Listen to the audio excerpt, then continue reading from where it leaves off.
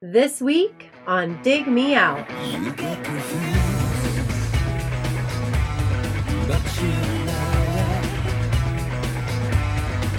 Yeah, you had for it, work for it, love. You don't wanna show it. Let's go, just go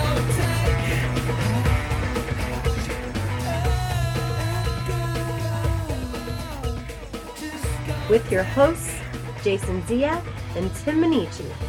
Jay, this week we are back with a roundtable, ones that I like to call in the 90s. I call that because that's literally what we're doing in the 90s. Everything we do is about the 90s, Jay. Did you know that?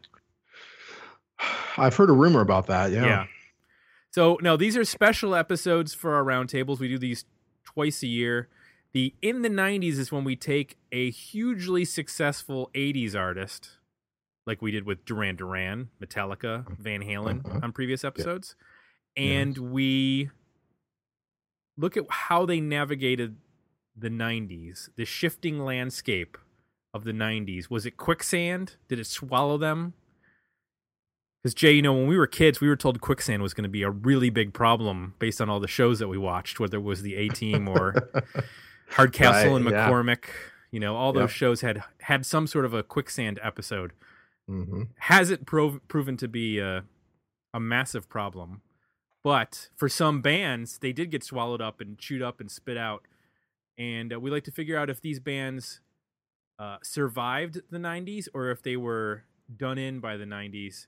And for this episode, we're going to be talking about U2. Who's that? Yeah. We'll get into this indie band that people might not have heard of. Right. And with that, with help from two gentlemen who have been here many times before, joining us from Texas, the Longhorn State, Jerry Jones. I'm just going to say things that are Texas in nature. Yeah. JR. J.R. Ewing. Eric Gross, welcome back. Hi, guys. Welcome. Happy to be back, and I'm happy to tell you about the horses that are out in the stable. Excellent. No, I don't have horses, okay? Earl Campbell. Yeah, Bum Phillips. You know, J.R. Ewing. Just naming things. Yeah, SMU, Mustangs, cheating. I don't have horses yet, but my daughter does ride horses, and I bought cowboy boots recently, so it's only a matter of time. Whoa. Okay. Oh. Yeah, but you're in the part of Texas that everybody thinks is the only cool part of Texas. I'm here to tell you, Austin is not the only coolest city in Texas. Dallas-Fort Worth is very awesome. Cowboy boots are one thing. When you get the hat and lasso, then we'll talk. I want to see Jay on YouTube doing lasso tricks. There's so many boot repair places around me. Like literally every 10 feet is a shoe or boot repair shop. Well, so, you got all these punk rockers with their full sleeve tats and realize, hey man, I like country. So they buy a Stetson, and so they need to get their boots repaired. Right. Just saying. I mean, it makes sense. All right, and joining us once again, he was just here for the last roundtable, as a matter of fact. I was. You were. Joe Royland, welcome back so soon. Thank you. Glad to be back yet again. Do they have cowboy boots in Maine? They do. What's the native footwear in Maine? Moccasin? Probably LL Bean boots. There we go. That's a good one. Yeah. Jay, just want to mention real quick, this week we are in our second week of our May studio partnership. We're going to be giving away a pair of Regent headphones for one of our Patreon subscribers at patreon.com/digmeout. You can go to studio.com to check them out, and you can get 15% off your purchase with the code DIGMEOUT. That's one word, DIGMEOUT.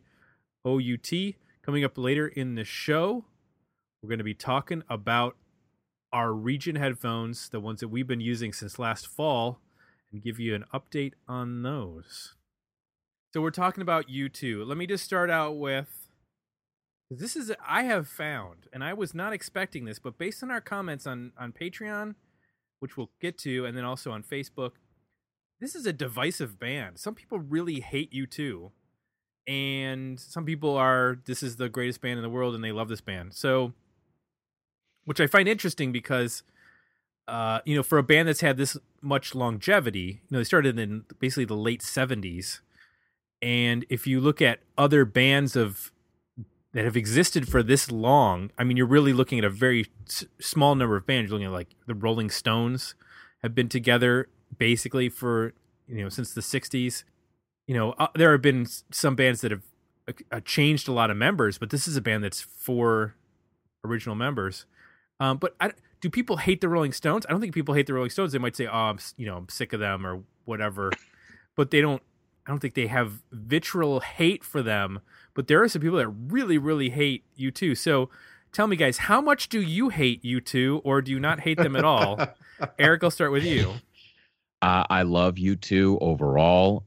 Can't say lots of positive things about their last 3 or 4 records, but I can't let those records overshadow how important this band is. I will get to why, but that's my simple answer. Okay. Joe. I go back and forth between loving U2 and just being ambivalent about them. Okay. I don't hate them. No hate, though. Jay. I'm kind of where Joe is. Maybe a little bit more casual. There'll be singles I hear that I really, really love, and then there's long periods of time where I could care less. Okay. I was a casual fan in the 80s, and I watched the videos and listened to the songs on the radio, but I never bought any albums.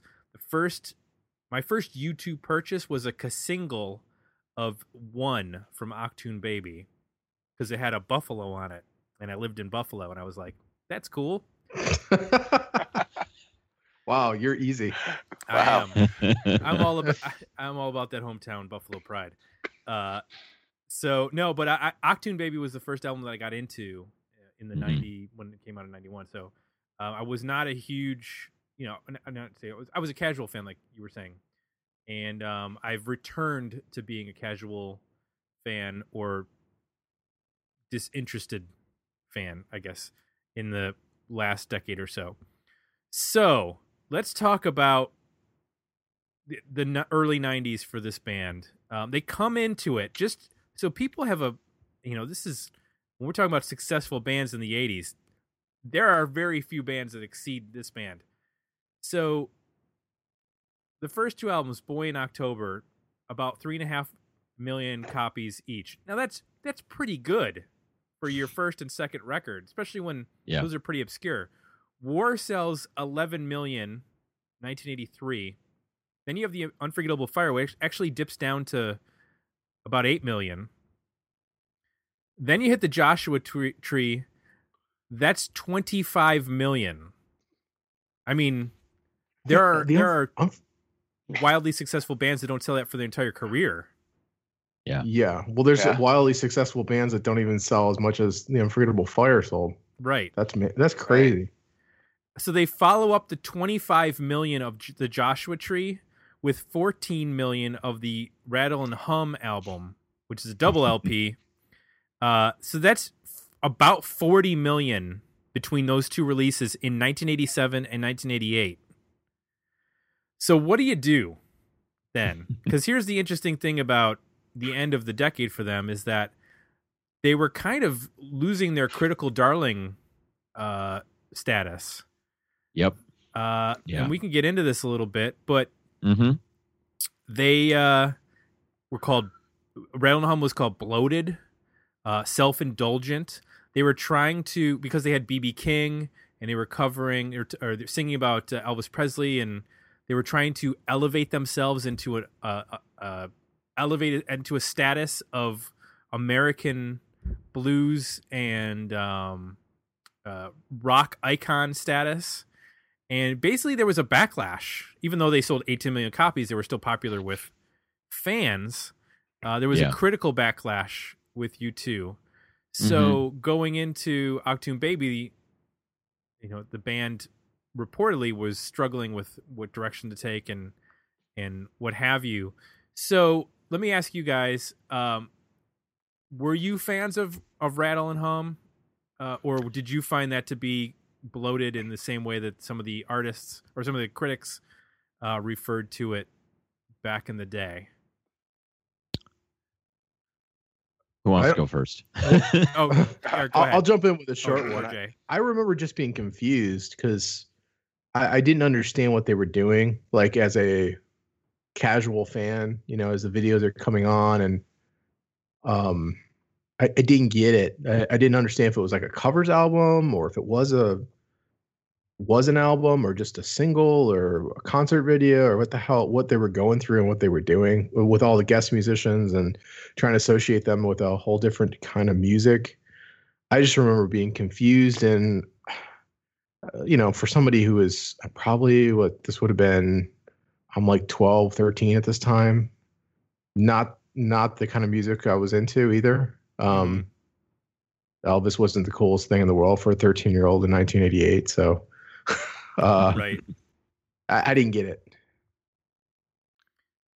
Eric, Joe, what about you guys? Joe, you want to go first? Oh yeah, I'll go first. I remember I like the movie still more than I like the album. By the time that Rattle and Hum came out, it was just kind of a lot of, and I think this is like kind of where some of the backlash. It was just so much overload from the Joshua Tree, like that. That album was so successful and had so many songs.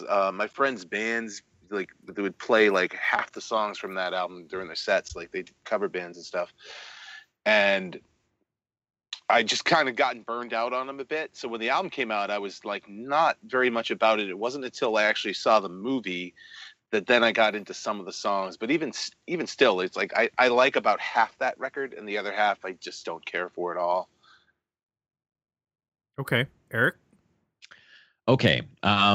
Why don't I just kind of tell you the backstory and leading up to Rattle and Hum. I was aware of U2 all throughout the 80s. I still remember hearing Pride in the Name of Love on the radio and being really struck at how amazing that chorus is.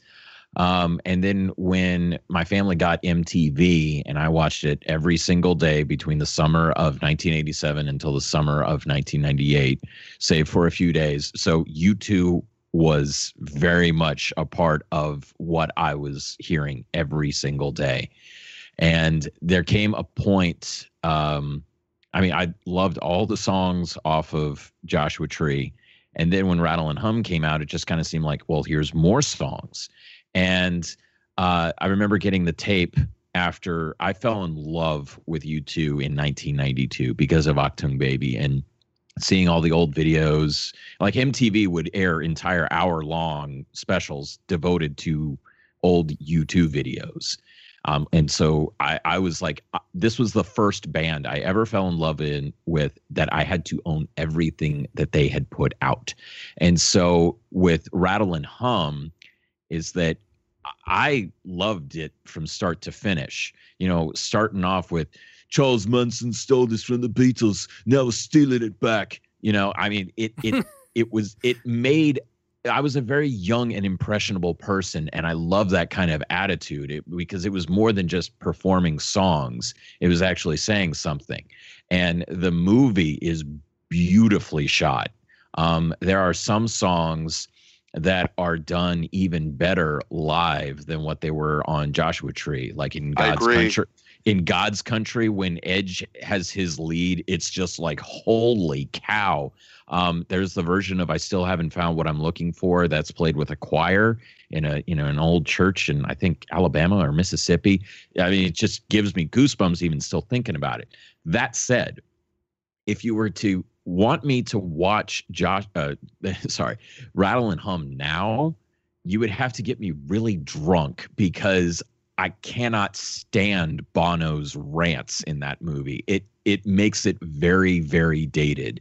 And if you could just have like the them performing the songs on a DVD, I'd be perfectly fine with it. But all those new songs that they did for it, especially All I Want Is You, really, really beautiful song. And I always enjoy hearing Angel of Harlem around Christmas time.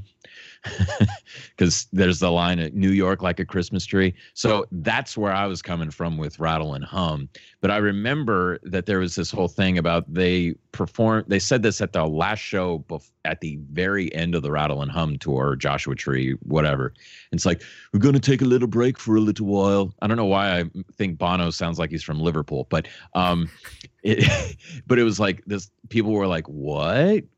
Are they breaking up? What's going on? And so going into Achtung Baby, they were like, well, let's try something different. And I have heard this line about what Brian Eno did on the sessions of Achtung Baby was that they would record at night, and then the following morning, Brian Eno would go in and take out all the very U2-esque things.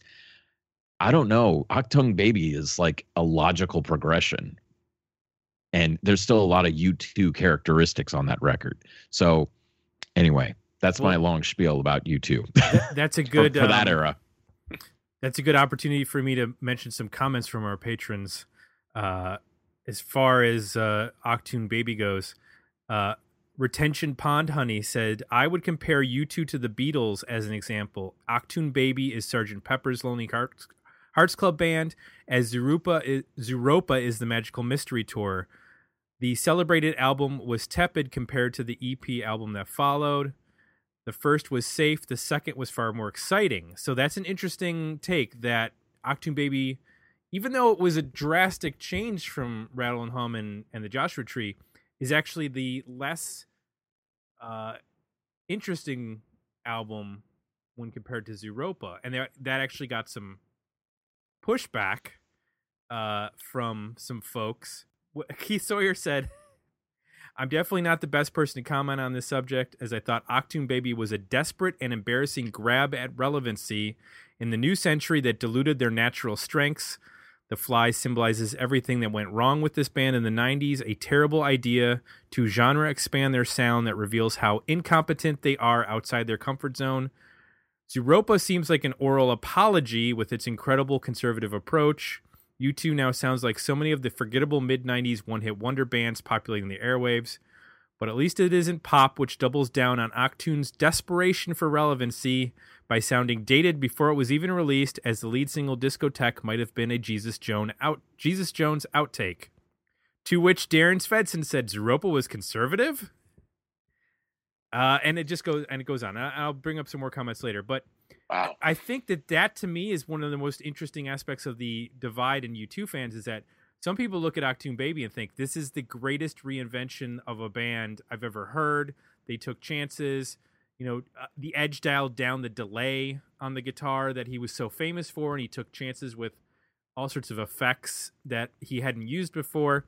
And then some people look at it as this is their pathetic attempt to be relevant, to make to incorporate all these 90s-esque sounds with whether there's like drum loop sounds or just heavier guitar tones and whatnot, and dancier sounds. And it's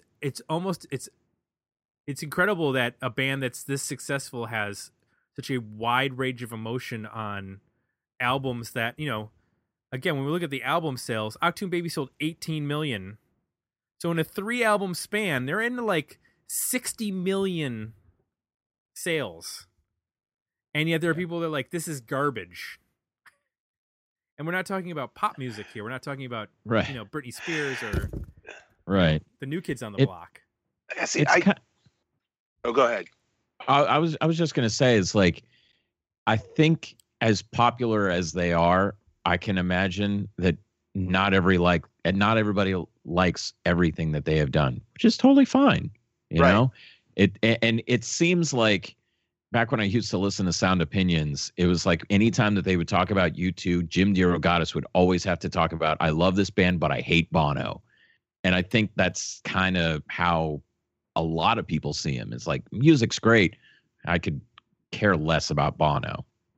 It's true. It's almost what you said about, like, you like the musical performances from Rattle and Hum, but you just don't want to hear Bono's rants.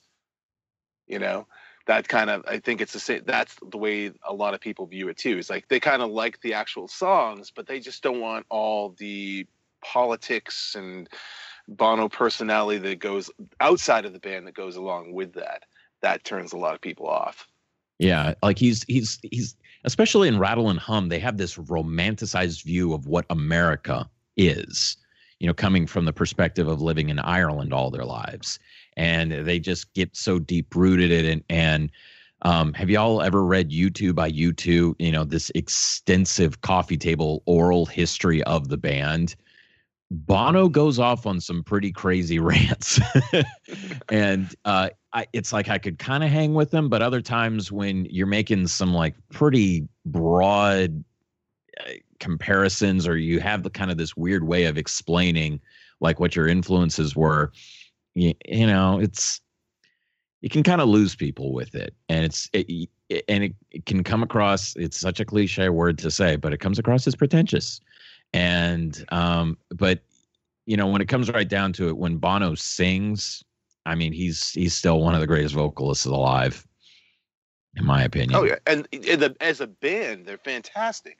I think you know Larry Mullen Jr. is like, or rather, yeah, Larry Mullen Jr. is one of the most underrated drummers out there. The guy is just a machine, and Adam Clayton is a bass player. I think he's totally underappreciated, and when they had of course the movie just slipped my mind. The guitar movie with It Might Get Loud. Thank you. It Might Get Loud. A lot of people were questioning, like, why is the Edge in this movie? Well, why was Jack White in that? Exactly. You know, I mean, yeah, he definitely represented an era. You had, you know, the Edge was like 80s and 90s. Jimmy Page was 60s and 70s, and Jack White was like the 2000s and kind of all that stuff before it. But he very much deserved to be there because of everything he brought to the table. He was a highly influential guitar player, so he definitely deserved to be there. And I can say this as a bass player in a band, that Adam Clayton's bass playing is hugely influential to me, not because I pride myself in being a very simple bass player. It's because of the fact that I play with two guys that like to go between rhythm guitar and lead at multiple times throughout the song. So for me to be in tight with the drummer, I just keep it very simple, and just try to keep a melodic bass for the bass lines. And I mean, if y'all didn't know, but some of the biggest U2 songs have the simplest bass lines you could imagine, because With or Without You is literally 4 notes over and over again. There is no variation. It is 4 notes, while, you know, you have Bono just singing into the stratosphere, and you have the Edge playing all kinds of guitar leads, and Larry Mullen Jr.'s drumming, the way that he goes between like snare to floor tom, you know, you hear that on With or Without You as well as Pride, just very inventive. And so it was really disappointing to read in U2 by U2 is that he shits on all of his drumming performances pretty much up all the way until All That You Can't Leave Behind. So it's like, dude, give yourself some credit. Oh God, yeah, especially like those. I mean, the drums on even the early U2 albums are killer. Some things in like a song off of War. My God, that's amazing. You know, I mean, yeah, and it got to another level with Achtung Baby. And you know, Achtung Baby, to me, start to finish, amazing record. And you could see them really getting into this whole thing of like, hey, it's the early 90s, and we have all these cable channels, and we got all this information, and they just kind of kept experimenting with that idea. And I think by the time that they got to pop, all that what they were mocking, that's what they became. And exactly. Yeah, you know, I want to touch on that because of the Zoo TV tour that happened around Achtung Baby. Yeah, yeah. I mean, like calling the White House and ordering 50,000 or 5,000 pizzas or something. I mean, it was just no one else could do that at that time, and it was just this information overload. But it was all spurred on by a very strong record. There are, as I said, start to finish, Achtung Baby has so many great songs on there. Yeah, and I just want to point out timeline here. So I think Keith was, what did he say? It was a desperate attempt to be relevant and maybe even implying it was derivative. But I mean, this was recorded pretty much in 1990. Right. So like this is Yeah, this is pre-Nirvana, pre-alternative, really breakthrough. This is why they're working on this. When I listened to this record and when it came out at the time, it didn't sound like anything I had heard before. It's no secret that the stars are falling from the sky. It's no secret that our world is in darkness tonight. They say the sun is sometimes eclipsed by a moon. You know I don't see you when she walks in the room. It's no secret that a friend is someone who lets you help. It's no secret that a liar won't believe anyone else. They say a secret is something you tell one other person. So I'm telling you,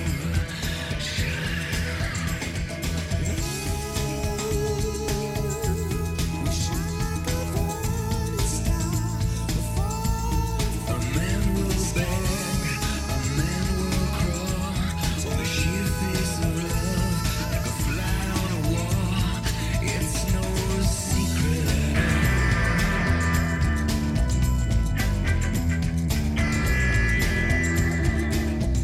It's no secret that a conscience can sometimes. Jay, let's just take a minute out from this episode and talk about our Regent headphones from Studio. As you know, and as our listeners know, this is a month of Studio partnership. We are giving away a pair of Regents, the ones that we've been using for quite a while now. And that's going to happen on our episode 384, which will be out on the 22nd. We're going to be announcing it on the show. You got to be a Patreon subscriber. Patreon.com/digmeout. As long as you are a subscriber by May 15th, midnight, you are signed up to win. So, Jay, let's talk about Studio Regent headphones. I don't know about you, but I have basically had these on every day since we got them. Yeah. Because I work from home now. Yep. So I have them on to edit the podcast, like I mentioned back when we first got these. I have them on when we record.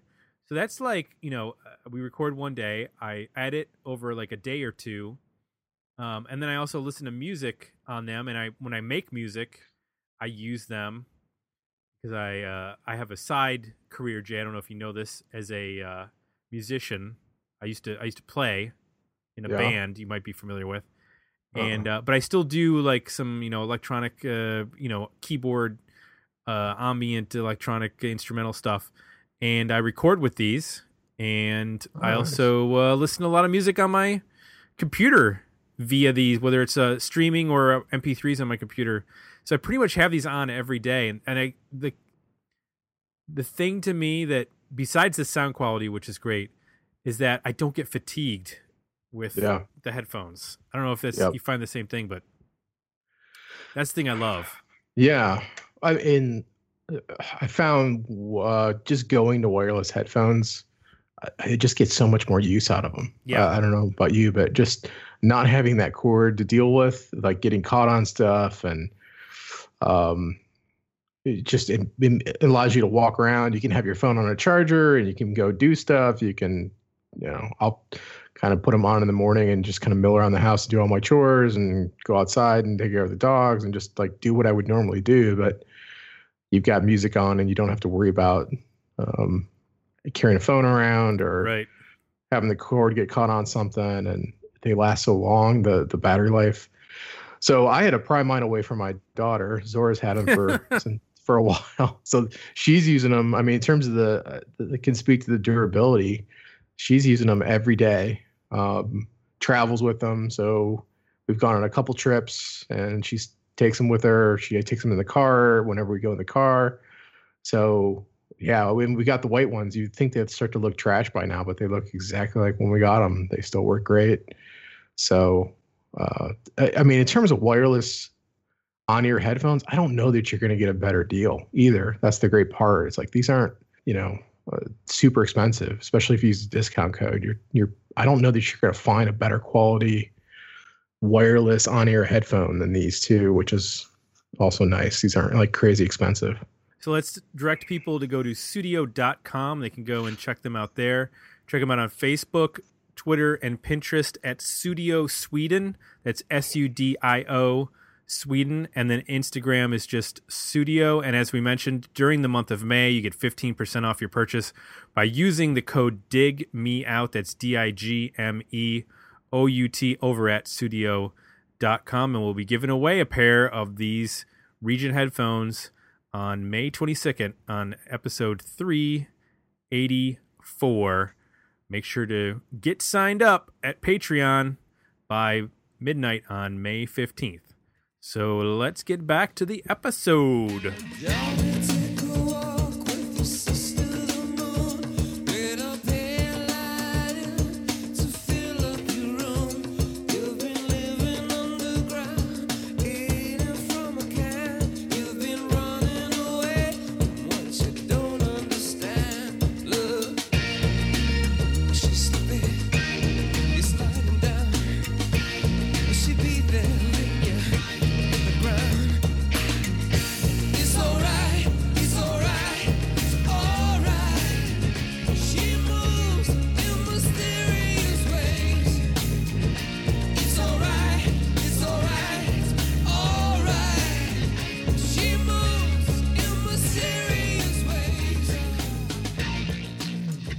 No, it was totally groundbreaking. Yeah.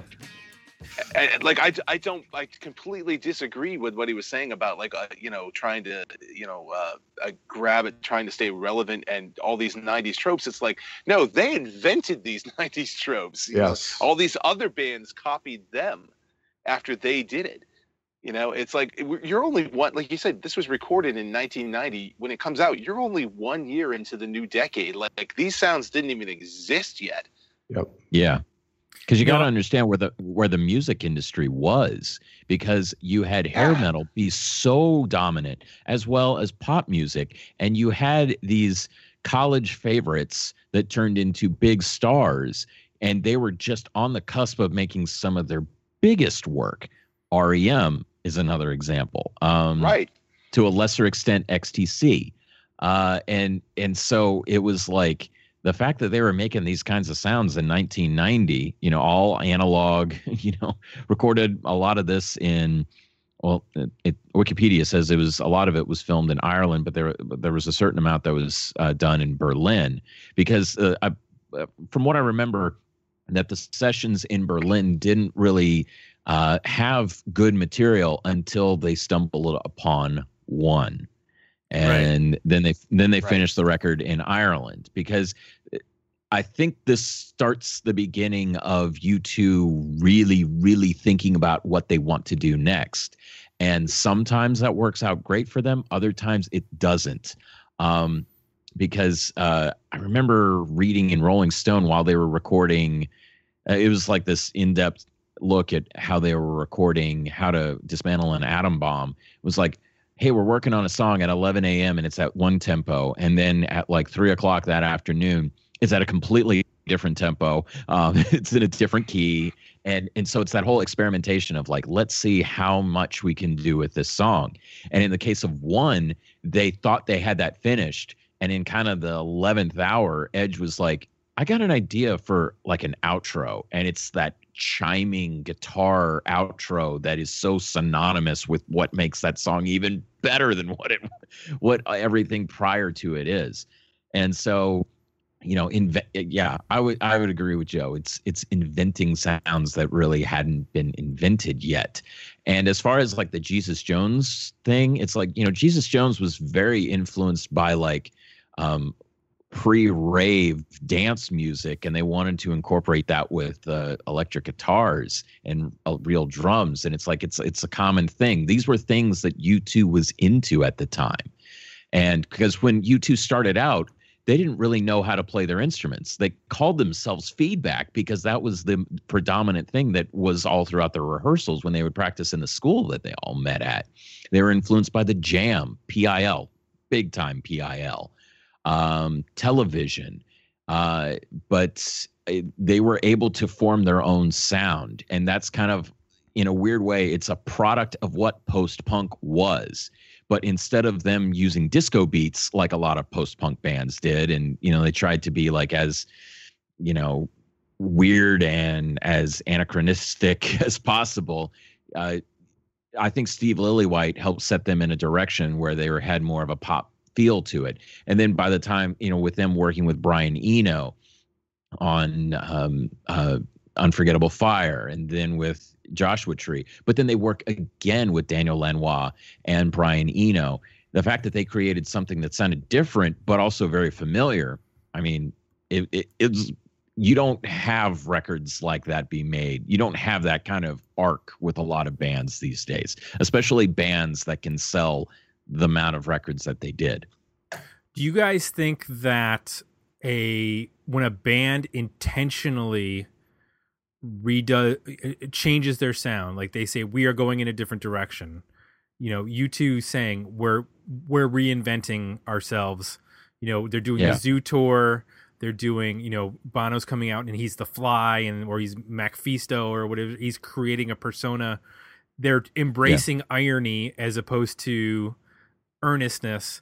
That anytime that happens, whether it's this band or if it's Arcade Fire or if it's any band that embraces a massive shift in their sound is going to have backlash, because there's going to be people who are just stuck thinking that a band is one way, and when you radically change that sound, they can't pivot with the band. Well, and not all the bands can recover from it. I mean, there's a lot of bands that do it and then they are kind of lost after that. Like it might have worked for that record, but then they can't get back on the rails or reinvent themselves a third or a fourth time. Yeah, this was a band that was heavily influenced by touring arenas in England and Europe with U2 about 15 years ago, but I'm talking about Kings of Leon. I personally love what Kings of Leon have done since they full on sold out. Okay, they sold out, but there are plenty of people that stand by those first two Kings of Leon records. But then they're all like, "Well, if we're going to play stadiums, let's be like U2." Same with Coldplay. This was a band that when I heard Parachutes, I didn't think, "Oh yeah, this band's going to try to be like U2 in two records." No, I was like, wow, this is like a nice little folky, Jeff Buckley influenced Radiohead sort of pop guitar record. And same with Rush of Blood to the Head. And then before their third record comes out, X and Y, on the cover of Entertainment Weekly, are they the next U2? And it's like they've never really been able to go back to what made them special, because they're just trying to be they made that change. Right. But as far as U2 goes, they've kind of just stuck in their lane ever since the stuff with pop didn't work out. Right. Well, before we get into pop, we need to talk about Zooropa, because that one came up a couple of times in their Patreon comments. Johnny Hooper said, "I think it's fair to say that U2 had a very good 90s. Being the biggest rock band in the world doesn't hurt. Achtung Baby was a bold creative step and the best sounding studio album of their whole career. Zooropa, by and large, was the natural extension of that creativity and is, in my opinion, at least a success. Though the PR campaign and the tour for pop were giant miscalculations, I think the record, though a hit and miss affair, holds up relatively well, and it's also the last time they pushed themselves." And then Jeff Loney says, "I am in the minority, but I love pop. Great songs, but not great singles. But I think it is better overall than All That You Can Leave Behind, but not better than Beautiful Day." So that's an interesting comment on that one with regards to singles versus album. And then Matthew Barnes says, "Achtung Baby still holds up so well. It had such a moody vibe and direction, and the songwriting is so good that I can pretty much can't get sick of listening to it. Zooropa was the musical equivalent of drinking bland tea and mainlining Zoloft. The next thing I heard was Hold Me, Thrill Me, Kiss Me, Kill Me off the Batman Forever soundtrack, and I thought it was so badass and heavy for U2. I was so psyched for their next record, Pop, but yeah, we all know how that went down. It was at least an interesting experiment, though. Then Beautiful Day happened, and U2 went on to start the phase of their career as one of the most boring and least relevant bands of all time. Quite a shame, really. So let's get into Zooropa, just because I really like that record because it's so weird, and because they took so many chances. I remember seeing the video for Numb and just being like, what in the hell is going? I cannot believe that this is on TV. Like, that to me was like, they can do anything they want, and MTV is going to play their video. It was such an interesting time in that respect that they could take that kind of chance. But I could also see someone who was really into the Joshua Tree being like, what in the F am I watching? Or what am I listening to? What? Yeah. Don't travel by train, don't peek, don't spill, don't piss in the drain, don't like the world.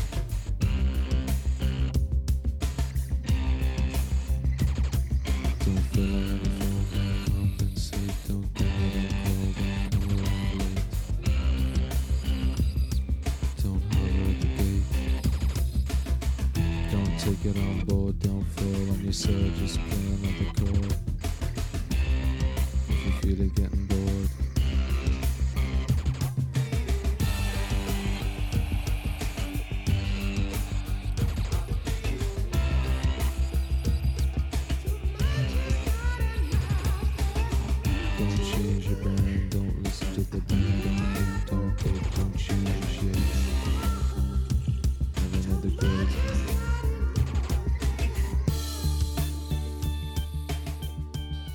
So did you guys, get that album when it came out? Did you look at that and go, what the hell? Got it right away. Me too. Yeah. I went to midnight opening for it and even got a free T-shirt with it too. I still have someplace. But like Eric, I loved Achtung Baby when that came out. I thought that was great. I mean, I didn't get into this when we were talking about it, but the day Achtung Baby came out, one of my coworkers and I had to go to a conference someplace, and we stopped and picked up a copy of Achtung Baby, and that was all we listened to on the way there and back was that record the whole time. Loved every second of it. But when Zooropa came out, I was excited for it. Couldn't wait to hear what was going on. And I remember at the time them basically saying how this is kind of like B-sides and some stuff we were working on. It was originally going to just be an EP, and they kind of fleshed it out into an album. So I think that's why it takes a lot more chances, because they weren't really thinking about it too much. They were just trying to come up with some stuff quickly, and that's why it has maybe more of an experimental edge to a lot of it. But at the time, I listened to that album quite a bit. That was like when my wife and I first started dating, so I have a lot of memories from that. Like we used to play that record all the time and stuff too, so I still like it.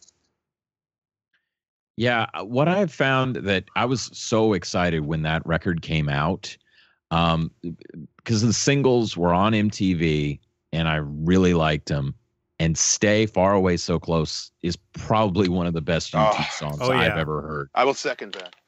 I mean, it's it's a very simple guitar line, and the video is a little weird in retrospect. I mean, it's like it was inspired by a Werner Herzog film, and but when I just revisited it in preparation for doing this episode, it's like some of the material on that record are like B-sides, like Daddy's Gonna Pay for Your Crashed Car.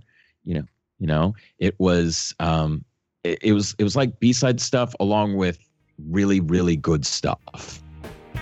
Red light, gray morning, Istanbul, out of a hole in the ground, a vampire or a victim. It depends on who's around. Used to stand to watch the adverts. You could lip sync to the talk shows. And if you look through me. And when you talk at me. And when I touch you don't feel anything. If I could stay, then the night would give you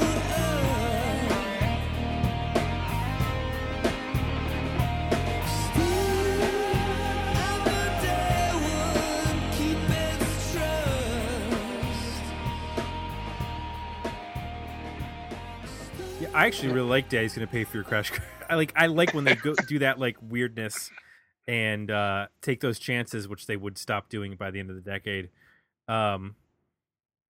Jay, I'm curious about you because I don't know where your headspace was in '93 Yeah. with regards to this. I remember when I heard Numb the first time. I was one of those that did not like it. Didn't get it. Didn't understand where they were going. This album's got a couple tunes that get a little loungy. I maybe just think like, what the hell was going on in the '90s when bands were doing like these little offshoots of songs and albums that were getting loungy, or there were even bands that even had that kind of feel. Why did that happen? But I do like Stay. I think that's a great song. So I agree that there's a couple great songs in there, and then there's just a lot of like what sound like leftover songs from Achtung Baby, or things they threw together like fairly quickly. Yeah, in retrospect, it definitely sounds more piecemeal than maybe I realized at the time. But this might have been the first time I bought a U2 record when it came out, because I don't think I bought Achtung Baby right when it came out. I think I just got that single and then maybe got it later. But this might have been the first time I was like, oh, I'm going to get the new U2 record. You know, I'm only a decade late on being on the U2 train, and it's this weird record. So what's interesting is that, you know, they've had these two records now. Achtung Baby, 18 million worldwide. Zooropa, 7 million worldwide. And for what they consider to be sort of like a throwaway, that's 25 million. What do they do next? But they just do a collaboration album with Brian Eno called Passengers. And it's the original Soundtracks 1 album, which... that would be like the Rolling Stones following up like Sticky Fingers and Exile on Main Street with like having their producer co-write an album with them. Like, what do you Yeah. It's a really odd move. I mean, I guess they were just like, we can do anything we literally want right now, so we're just gonna like work with Luciano Pavarotti and get Howie B in here and just do a whole bunch of crazy stuff that we can just... So did you guys even pay attention when this came out? Were you already such big U2 fans? You were like, yes, I know exactly I'm going to pick this up no matter what? Or what were your thoughts when this came out? Because I was at the radio station. I remember when this came out, we played Miss Sarajevo like it was a pop song, and we played it every hour. Yeah. I bought it because it was U2. I mean, it wasn't billed as U2. It was billed as Passengers, but I bought it because I wanted to check it out. I thought it would sound interesting. It's not a record I go back to all the time, but one of my best friends like loves it, and he actually just tracked down a vinyl copy of it. He was all excited about it. Oh. So, Jay, have you ever heard this? Yeah, I remember it vaguely when it came out. It was like Rattle and Hum, but Rattle and Hum got like tons of exposure on MTV. So it was like that type of move where I didn't understand what they were doing without all the media attention. Gotcha. Eric, what about you? I remember seeing the Miss Sarajevo video on MTV quite a bit, but as far as wanting to go check it out, nah. Because it was billed as a side project, so right. It's kind of like, I'm okay. Now, what's interesting is that this comes out the same year as the Batman Forever soundtrack for the movie Batman Forever, and includes the song Hold Me, Thrill Me, Kiss Me, Kill Me, which is a radically different sounding U2 compared to this album. And if you were to listen to that song, you would go, oh, this next U2 record must be pretty rockin' if this is the direction they're going in, because that's probably one of the best songs of the decade. Or am I wrong? No, I dig it. No, it's good, but who would have thought that U2 would have the lead single on a Batman soundtrack? I mean, come on. Who would have saw that as the next career move for this band? Great point. At that time. And that that soundtrack is pretty all over the place. I mean, I mean, it's a lot of Warner Brothers bands, but it ends with Bad Days by the Flaming Lips. Yeah. Sunny Day Real Estate's 8 is on it. That's how I was introduced to Sunny Day Real Estate's music. And you all know what happened to me after that. But it also has Seal's Kiss from a Rose. Yeah. And then you have The Offspring covering The Damned, Smash It Up. I mean, it's just kind of all over the place. And so it's like, well, if U2 wants to do something that's as, as out there as Hold Me, Thrill Me, Kiss Me, Kill Me, why not? There's a great tune from Tracy Thorn of Everything But the Girl on that album too. I forget the name of it, but that's Hunter Gets Captured by the Game, I think it's called. But that's one of my favorite tunes on that soundtrack. So this is the point in which we enter probably the most controversial moment in U2's career, when they announce an album and a tour before they actually have an album.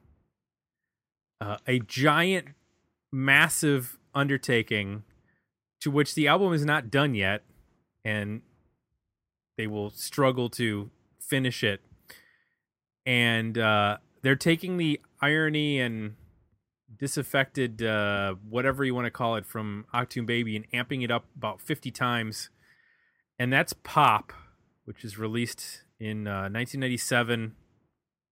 But it seemed like we knew about this album. This came out in March of 97. It felt like we knew about this long before, like a year before. And it was just I don't want to say a marketing, was more about marketing than the actual album. But I remember being in like there's a wing place in Bowling Green and watching, like, there was like a press conference on MTV. Kmart. Yeah. And just sitting there in this like wing bar watching this with all these other people, just like, what in the hell is going on? Just like, this is the most bizarre rollout I've ever seen. And they're all smiling throughout it. It's like, well, yeah, we have to do this at Kmart. So let me ask you guys about the actual album. We've heard varying opinions that it's a good album, but it's just not heavy on singles. That it's they got back to being creative again after the whatever happened on Zooropa. Where do you guys land on Pop? Eric, I'm gonna start with you. Is it a worthy album in terms of, like, do you find it something you go back to, or are there certain songs only you go back to? Rarely. Okay. To be frank. Staring at the Sun is a good song. Miami is a good song. Discotheque, I associate that with how the music industry was at the time, is that 96, 97, 98, there was this prevailing thought, especially with critics, was that guitar rock is dead. We got to try something new. Let's try electronic music. And since U2 was already influenced by that going into Achtung Baby, they've really embraced it with Pop. And I thought Discotheque was an okay song, but nothing on that record that I heard on MTV or on the radio made me want to go get it. And keep in mind, only 5 years prior, here I was being like, I must own everything this band has come out.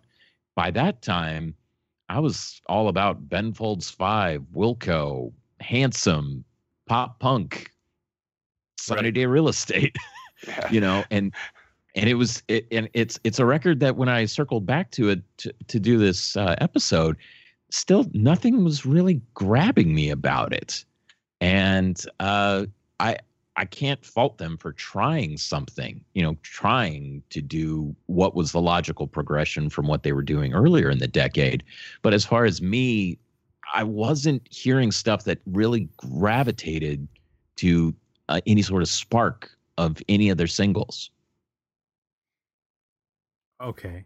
That's I think I'm with you on this record. I like 2 songs. Yeah. Joe, what about you? I saw Eric, pretty much what he just said, but I saw Eric's post on his Twitter post the other day, and I'm like, yep, I'm right there with that, And the same thing where just like when the album came out, I wasn't excited about it. At this point, like the electronic influence had just become tiresome to me. And I agree that there's some songs on it I like, but overall the whole album doesn't do anything for me. And I'd kind of moved on by this point. I like Staring at the Sun, but I actually like they did a live acoustic version as a B-side that I like better than the album version. And there's tracks here or there, but I don't go back to the record very much.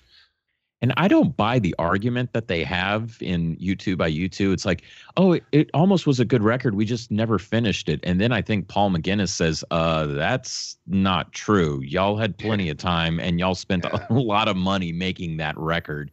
So don't tell me about how like, oh, well, we needed to do this or do that. Because correct me if I'm wrong. Sorry if I'm getting a little ahead of myself here. But there's that compilation that is all. There's the one compilation about their stuff that they did in the 80s. And there's the other compilation with the stuff that they did in the 90s.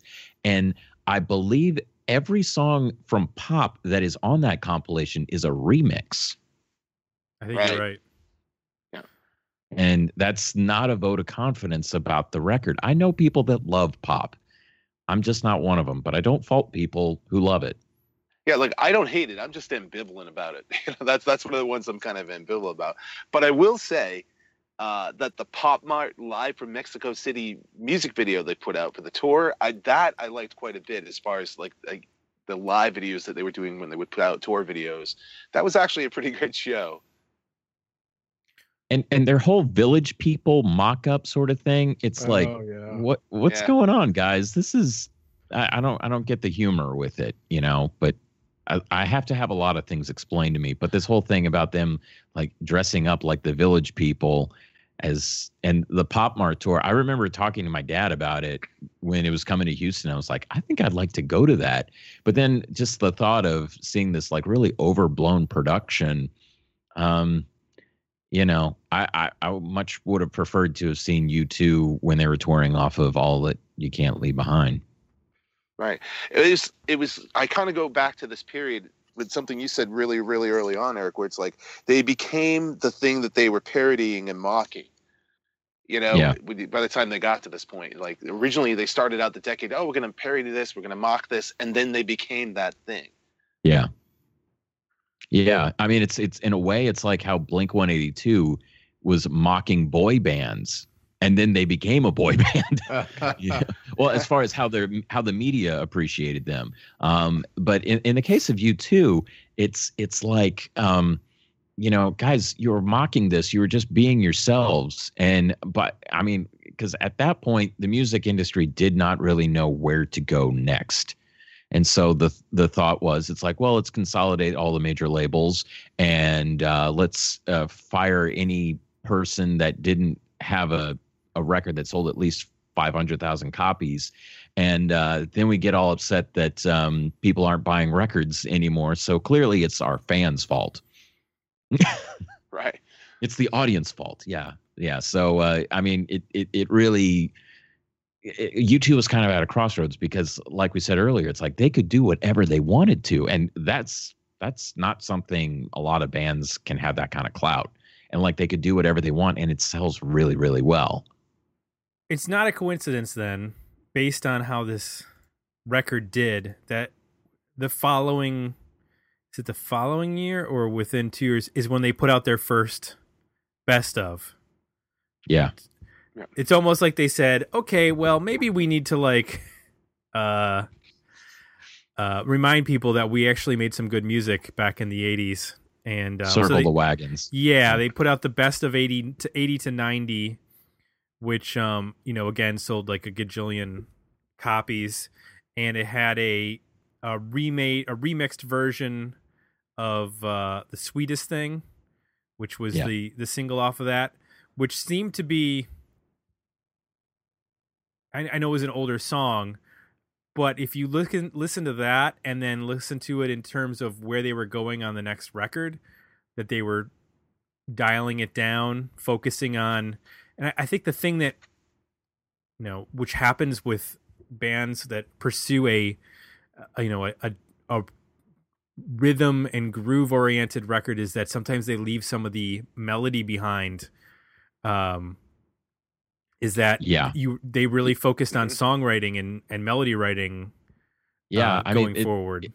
it's what Morrissey sang about in Panic. It's just like, you're playing music that speaks nothing to my life. And he's always hated dance music. And that's kind of been the problem I've had with dance music, is that it's fun to dance to in a club, but as far as going home and listening to it or in a car, Right. it doesn't really connect. Right. So we get to the end of the decade here with U2. They've seemed to have fallen into a rut, or not even a rut. They drove themselves into a rut with the over promising and under delivering of pop. They circle the wagons and they throw out a best of to I guess I don't know, build back the loyalty of fans, and head into the 2000s with, although it's not a 90s album, All That You Can't Leave Behind comes out and has a massive single with Beautiful Day. It doesn't sound like old U2 in the sense that it's not this earnest, somewhat political, early U2, like War, Pride, that kind of stuff. It's a straight up pop song from U2. Yeah. But not in the 90s ironic version. It's a completely earnest pop song from U2, which is almost, that's not something they've done before. So did they survive the 90s, or did they, in terms of especially the way that the decade ended for them, they have to basically reinvent themselves again? They had to reinvent themselves at the beginning of the 90s. Did they have to reinvent themselves at the end of the 90s to survive? I guess that's the question I'm left with this band. Yeah, I would say that they had to reinvent themselves because Pop Mart did okay, but it didn't do great. It didn't do better than Achtung Baby. And they just really stripped it down to there's still a lot of electronics experimentation. It's just very much dialed down on All That You Can't Leave Behind. Right. Because like the intro to Beautiful Day is very electronic. Edge is playing harmonics, but there's all these like delayed keyboards going on, but then when you have that chorus, which you watch the U2 live in Boston on the Elevation tour, and the lights go up, and just even though they have like backing vocals, pre-recorded, it just raises the level of just how that crowd is. And for me, as someone that was watching it at home on VH1 and then later buying the DVD, every time I watch that, my mood is elevated. And that's what kind of U2 was missing for a number of years towards the end of the 90s, I think. Right. It's like they kind of took everything they had done and blended it all together into one coherent thing. And that's basically what they've been since then, right? It's got a little bit of every part of their sound. I think what's interesting between this and Pop is that Pop was big on the image change and the production changes, but from a music standpoint, it's not very poppy. Whereas this is like really strong pop songwriting, and the image and everything they tone it down. Yes, the stage production is still amazing, but it's really all about the songs and about just them as people. It's like they flip the script on what it means to be pop and focus more on, hey, let's just write some really great, hooky, uplifting songs, and then we can kind of pull back the wearing the silver cowboy hat and the giant olive on the stick and the McDonald's arches and all the stuff that was going on before that, and just do like a really intimate, cool stage with great lighting and let the songs speak for themselves. Right. Because leading up to All That You Can't Leave Behind, that was what me and a lot of my music friends were saying, was like, I'd gotten so weary of electronics and all, like you were just saying, like all the spectacle and brouhaha that went along with it. I'm like, I wanted to just go back and make a rock album, straight up rock album, And that's what I got with All You Can't Leave Behind. They kind of, like Eric was saying, there's still some of those elements there, but they're more in the background. And for the most part, like you just said, it's a straight up, it's a pop record. And that was what I wanted. I just want simple music without all this stuff behind it. Just like four guys making music that I can relate to again. Yeah, and I would say All That You Can't Leave Behind really saved the band because they've been able to carry on ever since. But for me, like I've tried to give No Line on the Horizon, Songs of Innocence, and Songs of Experience a chance, and they just really don't connect with me. I mean, and I realized this when I had a 5-hour drive ahead of me last December. I was driving to Lubbock from Dallas, and there's not much between Dallas and Lubbock. I was going to go see my sister graduate with her master's from Texas Tech. And so I had a copy of Songs of Experience, and I took a listen to it, and I realized, like, this is just kind of the story of me with U2. I really like it when it sounds like they have 10 guitar players in their band. And when they don't, it sounds like they have like one, maybe two. It's not as compelling to me. What do y'all think of that? I agree in a sense too, because one of the things that when the video for Beautiful Day came out, one of the things that I thought was cool is like, holy shit, Edge is playing an Explorer in this video. That was probably the first time he dug out that guitar since the early days of the band. You know, you never saw him play an Explorer in the 80s or even like most of the 90s. It was just like, wow, they are kind of digging back to their roots a little bit.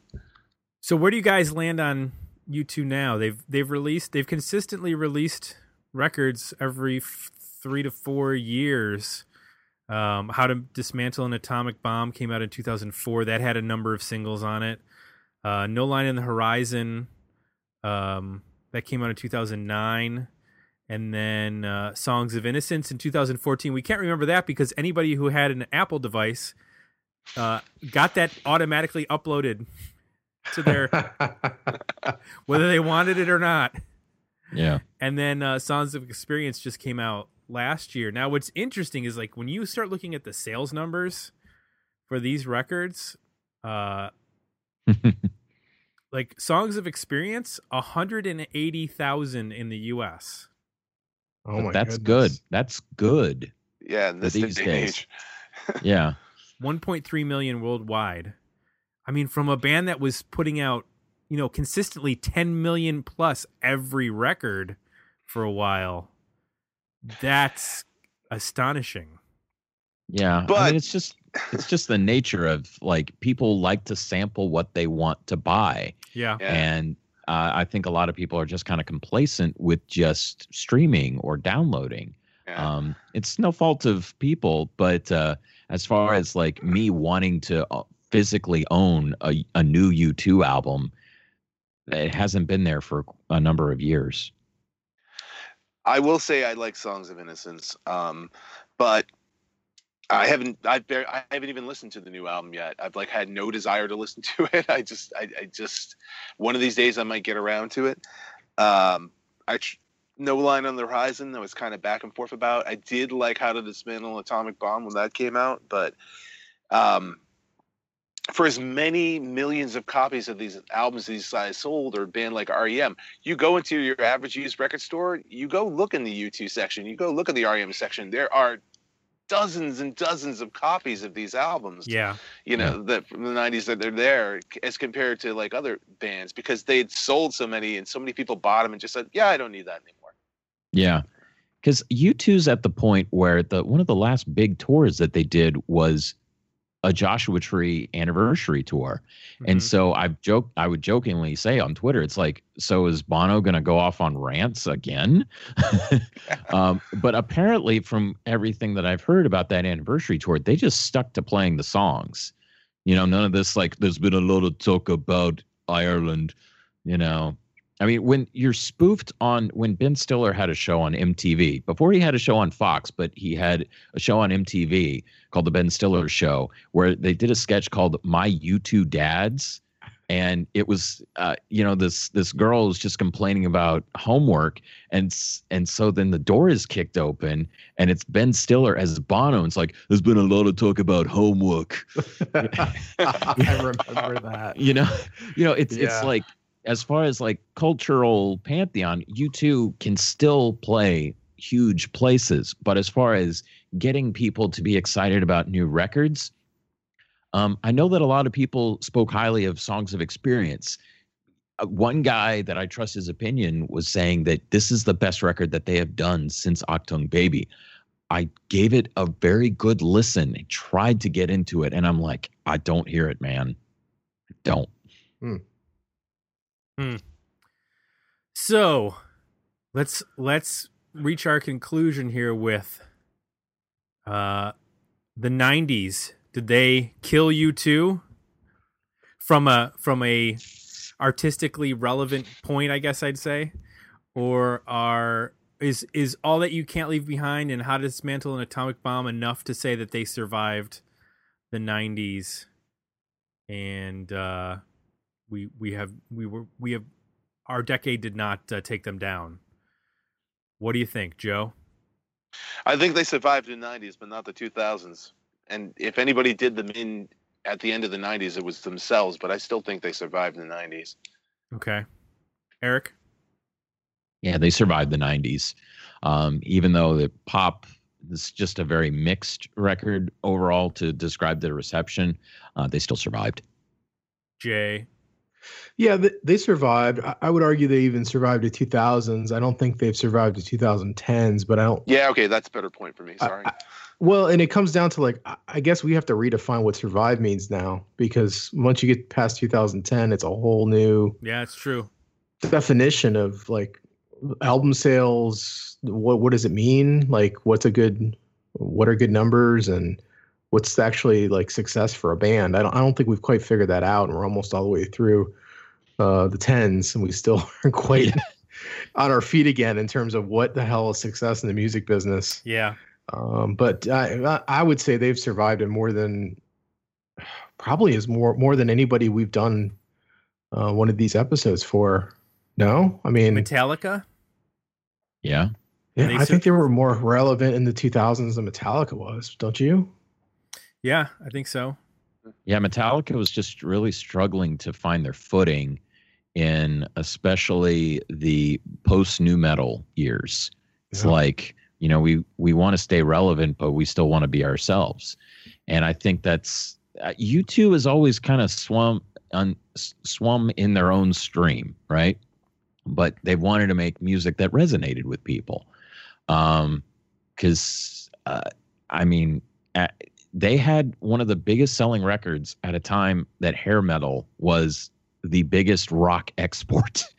Right. Yeah. You would have Whitesnake's Here I Go Again, Bon Jovi's Living on a Prayer, and at Tiffany's, I Think We're Alone Now, Debbie Gibson, Electric Youth, and then U2's With or Without You, and then REM's It's the End of the World as we know it, and I Feel Fine. And then Dead Milkman's, Punk Rock Girl. But the point is like this inspired rock people. I mean, it was very impressionable on me. And I went back and watched a lot of those MTV videos or videos that are now on YouTube. They still resonate with me. And this is why, like, I am proud to say that U2 was the first band that I really fell in love with. And I've fallen in love with many bands since, but you never forget your first. And if ever there was a good time to get into U2, it was between 87, 92. I would agree with that. And All That You Can't Leave Behind. I mean, that's a full decade after Achtung Baby, that they're still at the top of their game and as successful as ever. How to Dismantle an Atomic Bomb, that's 4 years later, it's still relevant. So that's significant. Metallica wasn't at that height in 2000. Right. They were still struggling and had never really, they still haven't written their All That You Can't Leave Behind, that like true return to mega success and big hit song. Like they're still trying to do that. Yeah. Well, it comes down to this. What if you were to see U2 today? What would you prefer them to play? Do you want to hear Sunday Bloody Sunday again and again? Do you want to hear some of the new stuff? Do you want to hear some deep cuts? You know, it's hard because they have so many big hit songs, but they got a new record to promote. You know, and it's kind of a struggle because, like, I would say that there's some pretty stark differences between songs that are on Songs of Experience and then songs that are on How to Dismantle an Atom Bomb and stuff from The Unforgettable Fire. Yeah, well, I mean, when your career is that long, you know, it's the same thing. Yeah. Like I mentioned, the Stones at the top. I mean, the difference between the Stones now and, you know, Bridges to Babylon and Tattoo You and Dirty Work and Exile on Main Street. I mean, you know, it's the issue of any band that lasts that long is that they're just going to have a lot of different eras, and it's going to be weird when certain songs butt up against each other. So we'll get to our Rolling Stones in the 90s. Oh, that'll be going. Didn't Bono say that when they got inducted into the Rock and Roll Hall of Fame is like, hey, music industry, you wouldn't have given U2 a chance the way that you guys are doing things now. And he had a point, you know? True. Absolutely. All right, gents, it's time to wrap up. I want to tell people where they can go and find out all about your stuff. Eric, where should I direct people to? I know I've done this before. Theme Park Experience. Yeah, themeparkexperience.com. That's my personal blog. You can also find me on the Dallas Observer. That's where the majority of what I've been writing has been found. Still do a podcast. Haven't put out a podcast episode in a few months, but it's called Do You Know Who You Are? And that you can find that on Stitcher as well as iTunes. Joe, where can we find you? You can find me at Sit and Spin with Joe on Facebook, YouTube, Twitter, and Instagram. And I have been not able to do a show for a little while just because of just personal stuff, illness and other stuff going on in my life. But I hope to have a new show out soon. Okay. And want to remind everybody, if you like what you heard, please consider leaving us some positive feedback at iTunes. For JM Tim, we're out. We'll be back next week with another episode of Dig Me Out. Thanks for listening. To support the podcast, visit www.patreon.com/digmeout and become a monthly subscriber at www.digmeoutpodcast.com, where you can find links to our Facebook, Twitter, and Instagram pages, as well as our merchandise store at Zazzle.com.